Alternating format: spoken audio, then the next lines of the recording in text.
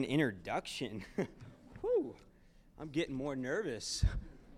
Again, my name is Marco Casanova. I work for Desert Stream Ministries. It's kind of funny. I was on my way. I drove this morning from Kansas City, and my Spotify brought up Glorious Day. I think that's the name of the song. And I was like, wow, I really like this song. I've never heard this song. And then it's like worship. Isn't that amazing? It's like a kiss from the Lord. So I love that. It's kind of like Jesus is saying, I want you right here. So I appreciate that. Jonathan and Reagan, don't you love them? They're just like amazing people. Thank you. You really honor me by inviting me. I remember when I got the email, I was like, what? So I'm really honored. So at Desert Stream Ministries, just really quick about, who am I? Who is this guy? We try to promote something called chastity. Now, when most people hear chastity, it's kind of like a buzzkill. It's like, oh my goodness, not another chastity talk. But I just want to frame it really quick, and then I think this will give us a good lens through which to see the rest of what the Lord has in store for us today. In John 19, the Gospel of St. John, chapter 19, you have this amazing image of Jesus crucified. And the centurion takes a lance and pierces the heart of Jesus. And if you know the story well. Blood and water flows forth from his heart. It's a very interesting image, isn't it? It's a messy image. It's our salvation. Chastity is about that very image, this flood of blood and water being made available to us. We now have a place to go with our mess. The mess of the Savior will save us. His body fluids are redemption. So we all have these streams, right? We have these streams of life and love. We call it our sexuality. And I don't know about you, but my stream is polluted. It's got big stuff and small pollutants in it that I want to be out. I want it to be filtered. And the only way that it can be filtered redemptively is through the blood of Jesus, the blood and water coming forth from his heart. That's chastity. Aligning my flow to his. Whenever I feel like, man, I can't believe I did that again. I told myself I was never going to do that. Come to the cross. It's solid ground where we can align our flow with his flow. And his blood, his water cleanses mine. Amen? That's chastity. That's better than don't have sex before you're married. Now, of course, there's an aspect of that, but that's not the whole thing, right? It's much more than that. It's about becoming integrated as a human being, as a man or a woman. And of course, all of us, we're fallen creatures. We're all going to have pollutants in our stream, some bigger than others. Jesus comes to clean us, to save us in our mess. Our Savior's really good. Jesus is really good. He's not afraid of our pagan messes. He wasn't afraid of mine. I love that. We'll get there later, okay? All right. So today I wanted to talk about getting real and getting saved. So kind of like two segments, getting real and getting saved. First, getting real. What does it mean to get real? I think when people say get real, it can become a little bit of an obtrusive thing to say, right? Like, get real, wake up. It's like, back up. Getting real is about facing the reality of things, waking up from our kind of slumber. When C.S. Lewis, in his book, Surprised by Joy, I don't know if you've read it, but it's an excellent book about his conversion from atheism to theism, and then from theism to Christianity. And he said from his journey from atheism to theism, it was like waking up from a nap. When you're like, I wish I had 3 more hours, but I'm not tired anymore. It's kind of that wake up, get real. It's like I want to move forward, but I kind of don't. The bed is still warm, but I have things to do. Getting real is about getting up, waking up. Or Jesus says in the Gospel of St. Mark, metanoia, the changing the way you look at things. Think beyond the mind that you have, or convert. It's the essence of getting real. Now, what keeps us from getting real? Shame.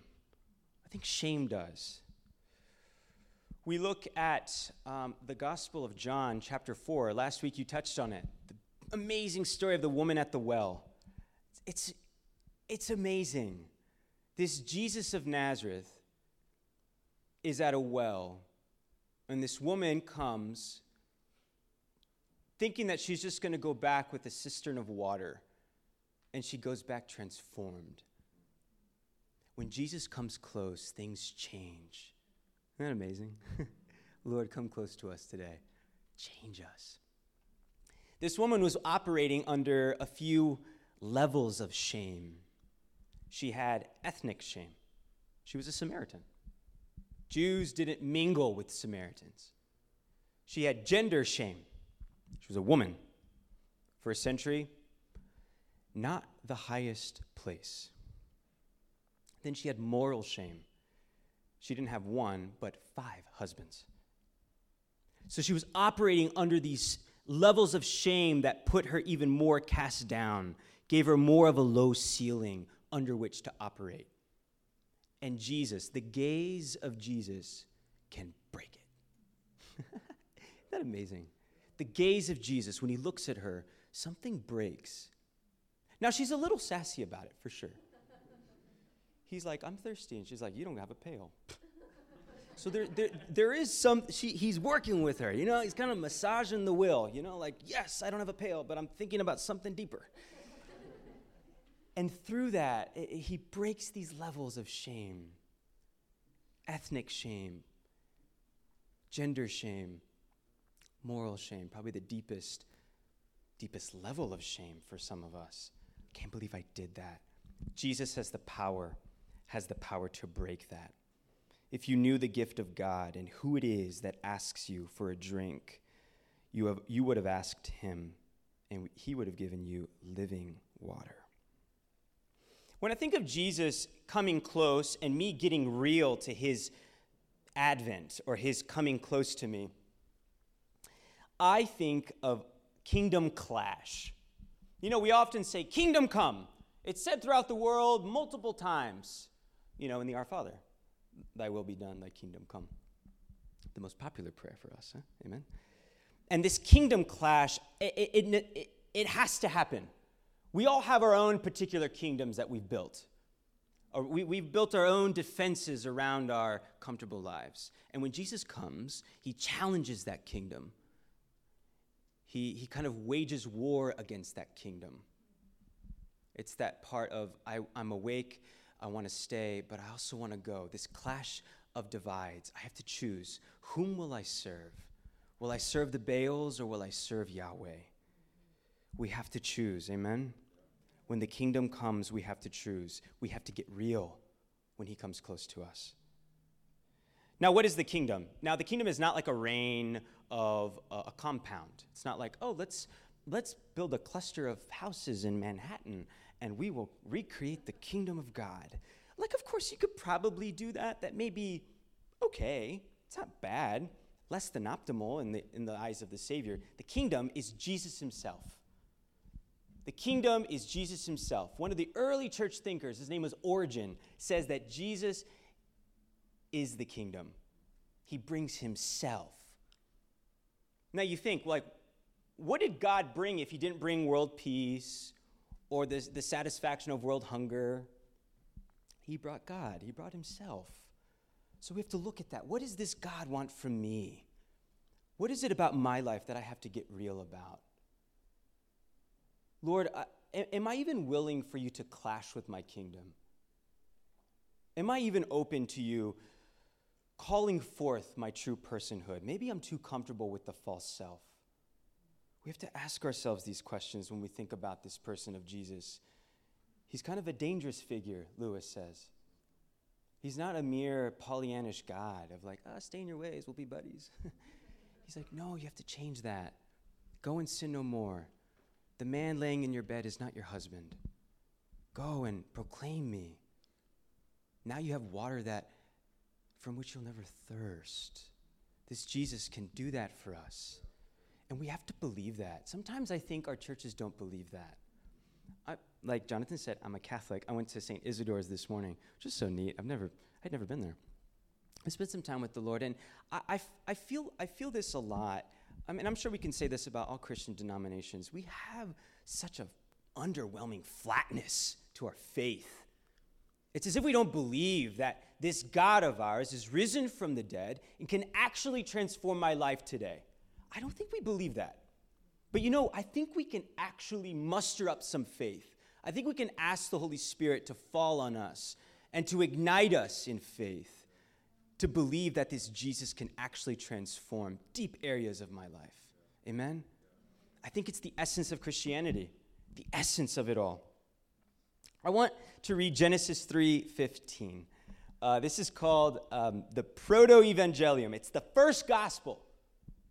Read this. And I will put enmity between you and the woman, and between your offspring and hers. He will crush your head, and you will strike his heel. I love this. And you're probably thinking, why is he bringing this up? When the kingdom comes, I believe the kingdom, Jesus himself, wants to heal a divide in us. So what is the divide? What's the big divide that we constantly speak of? I think we have to look at the beginning of our stories. Not only the story of us as Christians, but even our own personal stories. You know the Genesis story well. Man and woman, the fruit, the blaming. God comes to look for them. They clothe themselves in shame. This sort of, there's a disorder that happens because of their disobedience. So there's a sort of divide between man and woman. There's a divide between the image of God. The enemy got a little ground, didn't he, when he wanted to destroy the image of God, the imago Dei, man and woman, created in his image. The enemy got a little bit of ground. He wanted to destroy it, but it's not destroyed. It's just broken. And we see it in all of us. We have a little bit of a broken image of God in us. Our sexualities are broken. Our relationalities are broken. That's okay. Genesis 3:15 gives us hope. As soon as the fall happens, the Father has a plan. He puts a plan in place. And of course, what this is saying and what the early church fathers were saying is that Jesus is on his way. He's coming. He's coming to do something great. Greater things have yet to come, as we sang today. Greater things have yet to come. So not only in the beginning of the story in Genesis does God do such things, but even in our lives. Amen? Maybe in those earliest moments as a kid, God made a plan for you. So I was born and raised in Houston, Texas. And I ever since I can remember, I had this vulnerability to same-sex attraction. And I didn't know what to do with it. I was ashamed about it. I vowed to secrecy about it. I didn't know how to speak of it. I didn't have the therapeutic finesse to speak of my brokenness. So I was like, I'm just not going to talk about it. I did vow to never speak of it. Kind of a hellish thing. If you've ever made a vow to never speak of something, I want you to bring that to mind today. I want you to give that to Jesus and say, Lord, I've never uttered a word about this, but I want you to say a word about it. I want you to speak over it. See what happens. So I vowed to never say anything about this, and then I thought, okay, I feel like I'm called to be a Catholic priest, so therefore I'm going to enter the seminary. And I vowed to never do anything sinful once I entered the seminary. Right, isn't that funny? I was like, whew, it lasted about 3 weeks, maybe 3 days, actually. By the time I entered the seminary, I came in with heavy addictive patterns to pornography, masturbation.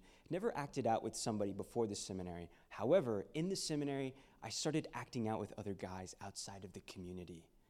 I started to lose myself. I thought I had found myself in this call. But what I realized is the secrecy was killing me. The fact that I wasn't saying anything about my need for Jesus in a particular place was killing me. I was doing things I never thought I'd do. And Jesus wanted me to break the silence. He knew what was going on in my life, but he wanted me to break the silence. He wanted his kingdom to come close. He wanted his plan to just unleash it over my life. But it necessitated that I speak like this woman of Samaria, that I dialogue with this Jesus, allowing him into my life. And once I did, I thought, that's it. I don't need to do anything else. Boom! I said it, and I'm good. Then I realized, whoa. Salvation takes time. It's not like fire insurance, Like, let me go get that stamped and I'm good to go. No, it's a journey. It's like, yes, Lord, now I'm known in the midst of your church, but I still have my idols that are calling my name. They know me well. My addiction knows me well. Those people are texting me. All of these things were ways in which the enemy was trying to hold me back in my brokenness. But Jesus wanted to break this low ceiling, and it takes time. Even today, I sense at times that when I'm tired or whatever, there's a certain vulnerability that comes up, So that's why we need something solid as Christians. We need the cross of Jesus, something that never moves. So it's not like, I feel a little gay, so I'm just going to throw out this whole thing. It's like, no, okay, Lord, I feel this, but I press into your cross because I trust it. I trust that it's more solid than my sexuality. It's more solid than my fickle nature that wants to go to the left and to the right on a bad day. Give yourself some grace and just cling to Jesus' cross. It's the surest ground and the surest hope. So Jesus helps us to do that in areas that we think will never transform. I'm here to say that is a lie. If you have something in your life and you have already agreed that it would never be transformed, let's break that today. Let's say, Lord, I don't even know how to believe you in this space, but I want to. That's a start. That's a trickle of living water. A trickle goes a long way. It's not like this flood, Maybe just a small trickle. Jesus can do it. Soften our broken hearts. Soften those dark places that have yet to come into the light. Jesus has a rescue mission for you. Let him do it. Let his kingdom come. Amen? My soul was sick and I needed a divine physician. I was skiing one time in Pennsylvania. And Texans probably shouldn't ski. I mean, maybe you're good. I was really bad, and I felt alive when I was going down the hill, and then I was like, all right, I'm gonna do it again, Whew. And I was like, I felt, when you're terrified at doing something, and you're like, why am I paying to get scared? Yeah, it was kind of one of those experiences. But I thought, what, I'm just gonna get used to it, and then it'll become effortless. So I went down again, and I turned because this lady was having a little bit more difficulty maneuvering in front of me. So I was like trying to turn around her, and I broke my knee. And I felt it. I felt a pop. I heard a pop. When you say you heard a pop, you probably didn't hear a pop, but you felt a pop, but I think you heard it. And then it was real dramatic. The paramedics came, and I was so embarrassed. I'm like, oh my gosh, Lord, I'm so prideful, so this is good for me. This is good for me. But it was really beautiful going down. It was like, wow, I'm not scared anymore, that thrill is gone now that I'm kind of legless. But I realized once I broke my leg that I had to immobilize it. Didn't have to have surgery, praise God. But it atrophied. The muscle started to die. I looked like I had a little chicken leg. And there's something about that kind of gives us an insight into our idols, I think, our false selves, that we have to starve them. We have to starve them. They defend us in a way. But if we stop feeding them, they'll die a little bit. So something at the core of us can be healed. Something at the core of us can be immobilized and just receive Jesus, pure Jesus, to heal us on deep levels. And then we get back up and do some therapeutics. We stretch out that knee. Never thought I'd be able to bend it again. But here I am walking. It's a miracle. There's something about that. We starve those false images. I venture to say that once the woman got the living water, she had to starve some things. She had to starve some things so that something at her core could be healed. Jesus could do a bigger work, a bigger work at her core. Getting saved, the cross and the false self. When I think of the cross, I think of reconciliation. The word is beautiful. The cilia is your eyelash. Isn't that kind of funny? So the word comes from being eyelash to eyelash with the Savior. Being so close to him, allowing him just to hear everything, giving him everything. That's reconciliation. Coming to Jesus. Whenever I feel in my spirit that I want to kind of distance myself from Jesus, it's always a red flag. We have a gap. When we build this gap between us and the Savior, other things will start to fight for it. The old idols, other people, other things, other gods. But when we're in this move of reconciliation, the gap closes. We lose our false self. Relationship with Jesus requires some desperation. There's something about being desperate that Jesus really likes. Matthew 13:58 says this, "And he did not do mighty works there because of their unbelief." Isn't that amazing? Jesus almost responds to us in proportion to our faith. Do you have faith for me? If you have no faith for me, why am I going to do that for you? Have faith in me. I can do it. I was in Virginia Beach last weekend in this amazing African-American church, Pentecostal church. We were preaching, and there was something amazing about their faith. It was so alive. We worship with 2 worship songs. Each of them was 20 minutes long. Worship for 40 minutes. And this was them getting saved again and again and again and again. They were coming to the front, laying on the floor, saying, "Jesus, we need you. Home is not okay right now, but we trust in you. We have faith that you can come and do something." That's faith. Jesus honors that. I want to look at the faith of the sinful woman in Luke 7. Read it with me. Not out loud, but in your mind. I'll read it to you. Story time. A Pharisee invited him, Jesus, to dine with him. And he entered the Pharisee's house and reclined at table. Now there was a sinful woman in the city who learned that he was at table in the house of the Pharisee. Bringing an alabaster flask of ointment, she stood behind him at his feet weeping and began to bathe his feet with her tears. Then she wiped them with her hair, kissed them, and anointed them with ointment. When the Pharisee who had invited him saw this, he said to himself, "If this man were a prophet, he would know who and what sort of woman this is who is touching him, that she is a sinner." Jesus said to him in reply, "Simon, I have something to say to you." "Tell me, teacher," he said. 2 people were in debt to a certain creditor. One owed 500 days' wages, and the other owed 50. Since they were unable to repay the debt, he forgave it for both.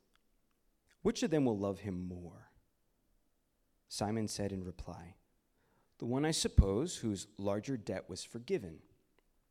He said to him, "You have judged rightly." Then he turned to the woman and said to Simon, "Do you see this woman? When I entered your house, you did not give me water for my feet, but she has bathed them with her tears and wiped them with her hair. You did not give me a kiss, but she has not ceased kissing my feet since the time I entered. You did not anoint my head with oil, but she anointed my feet with ointment. So I tell you, her many sins have been forgiven. Hence, she has shown great love. But the one to whom little is forgiven loves little." He said to her, "Your sins are forgiven." The others at table said to themselves, "Who is this who even forgives sins?" But he said to the woman, "Your faith has saved you. Go in peace." The evangelists are pretty amazing.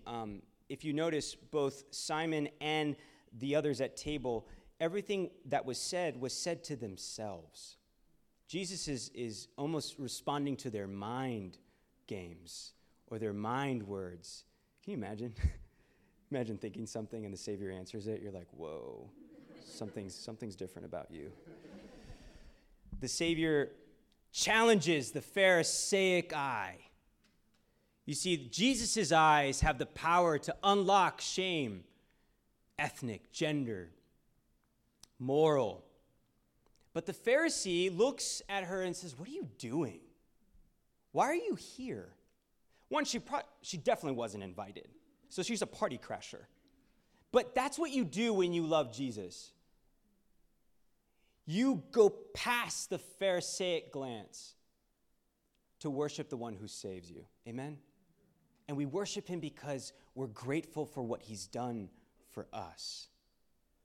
Maybe you are your own Pharisee. I was my own Pharisee for sure. Like, I don't think Jesus wants to do that for me. So I'm just not going to say anything. Some of us get a little weird when we get healed. We start becoming Pharisees.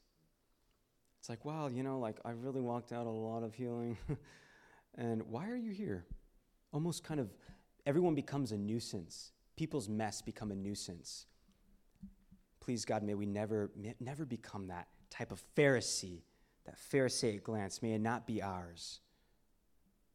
So there's a little bit of the sinful woman and the Pharisee, I think, in each of us that we have to fight against. But Jesus helps us. Don't cease to be a pilgrim. You'll miss out on the salvation Jesus is doing in your life. I want to end with this. First of all, I'm amazed at how many young people are here. This is so cool. I feel like I'm amongst friends, which is awesome. I'm 28, so I'm not old. It's like the sage Marco. It's like, yeah, barely. No, probably not at all. There's something refreshing about young people loving Jesus and coming to him, saying, Jesus, I want you. I want to serve you. I want to love you. I want to encourage you that your witness to Jesus can unlock shame for people. I want you to start speaking of what Jesus has done for you. Maybe he hasn't done anything for you yet. Maybe you're thinking that. I don't know if Jesus has done anything for me yet. Maybe now it's time to give him space to do it, to do just that for you. And we have to speak with specificity about what Jesus does for us. We can become so esoteric about it, like, Jesus saved my life from sin. It's like, that could be too much YouTube or prostitutes. Like, honestly, what does that mean, right? We have to speak with specificity about what Jesus has done for us. What has he done for you? He saved me from sin. Well, for me, I really believe Jesus broke the domination of homosexuality in my life. It was something that was guiding me, something that was determining my path. And when I came to Jesus with it, he spoke a different word. He spoke a different word. I remember feeling that the Lord was almost saying to me, like, Marco, why are you holding on to that so hard? Why are you holding on to that aspect of your sexuality so hard? I realized I bypassed Eden. I went around the Garden of Eden because I'm like, I don't think I'm made for that, because I'm not attracted to the opposite gender. And Jesus said, no. No one's exempt from this. This is my plan for saving humanity. Pope John Paul II says, when man gives of himself, it's then and only then that he becomes himself. I can't bypass Eden if I seek to become my true self. I have to be in relation with this other. I have to be. And never rule out romance. Amen? We have to give everything to Jesus. Jesus has the power to even transform our desires. I believe it. And if Jesus can't, the cross is an underwhelming, anorexic, impotent message. But if Jesus can, he's everything. I want to pray for you, okay? And I'm going to ask you to do something, but it's not going to be too obtrusive, just in your places, okay? But I want you to stand if you really feel that the Lord is inviting you to go deeper in your own story so that you can proclaim it. I want to invite you to stand if you think and you feel that the Lord is calling you personally to go deeper in your own story to prepare you to proclaim it. And I want to pray over you. So please, don't be shy. Just stand in your place. Thank you, God.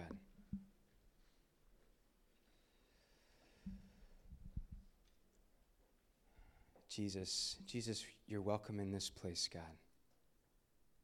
We call on your name, Lord. We love you, Jesus. Lord, we ask that your Holy Spirit rest on us today. We have faith for it, God. We have faith in you.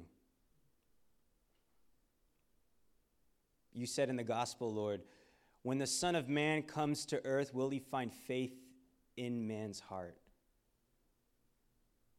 And I will risk in saying today that there is faith here, God. We have faith in you, Jesus. Lord, I stand with my brothers and sisters today, just giving you our lives, even more, surrendering our lives to you. Maybe the first time that we've surrendered this particular place to you, we give it to you, Jesus. We give it to you. We surrender it to you, God. I feel like for some of you, it really is unlocking a dark place that has never been spoken of, and you're giving it to Jesus. We give it to you, God, and we believe in the power that is behind that call to drink of this living water.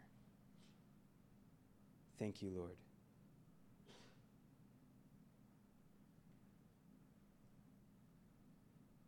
Jesus, we ask that you start a renewal in us, a restoration in us, a transformation in us. Give us faith, God, to believe that you have a plan to restore us beyond our wildest dreams.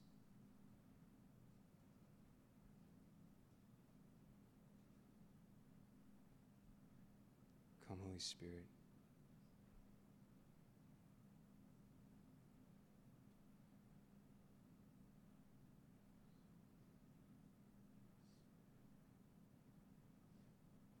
Thank you, Jesus. Let's end together. Our Father, who art in heaven, hallowed be thy name. Thy kingdom come, thy will be done, on earth as it is in heaven. Give us this day our daily bread, and forgive us our trespasses, as we forgive those who trespass against us. And lead us not into temptation, but deliver us from evil. For thine is the kingdom, and the power, and the glory, forever and ever. Amen. You can be seated.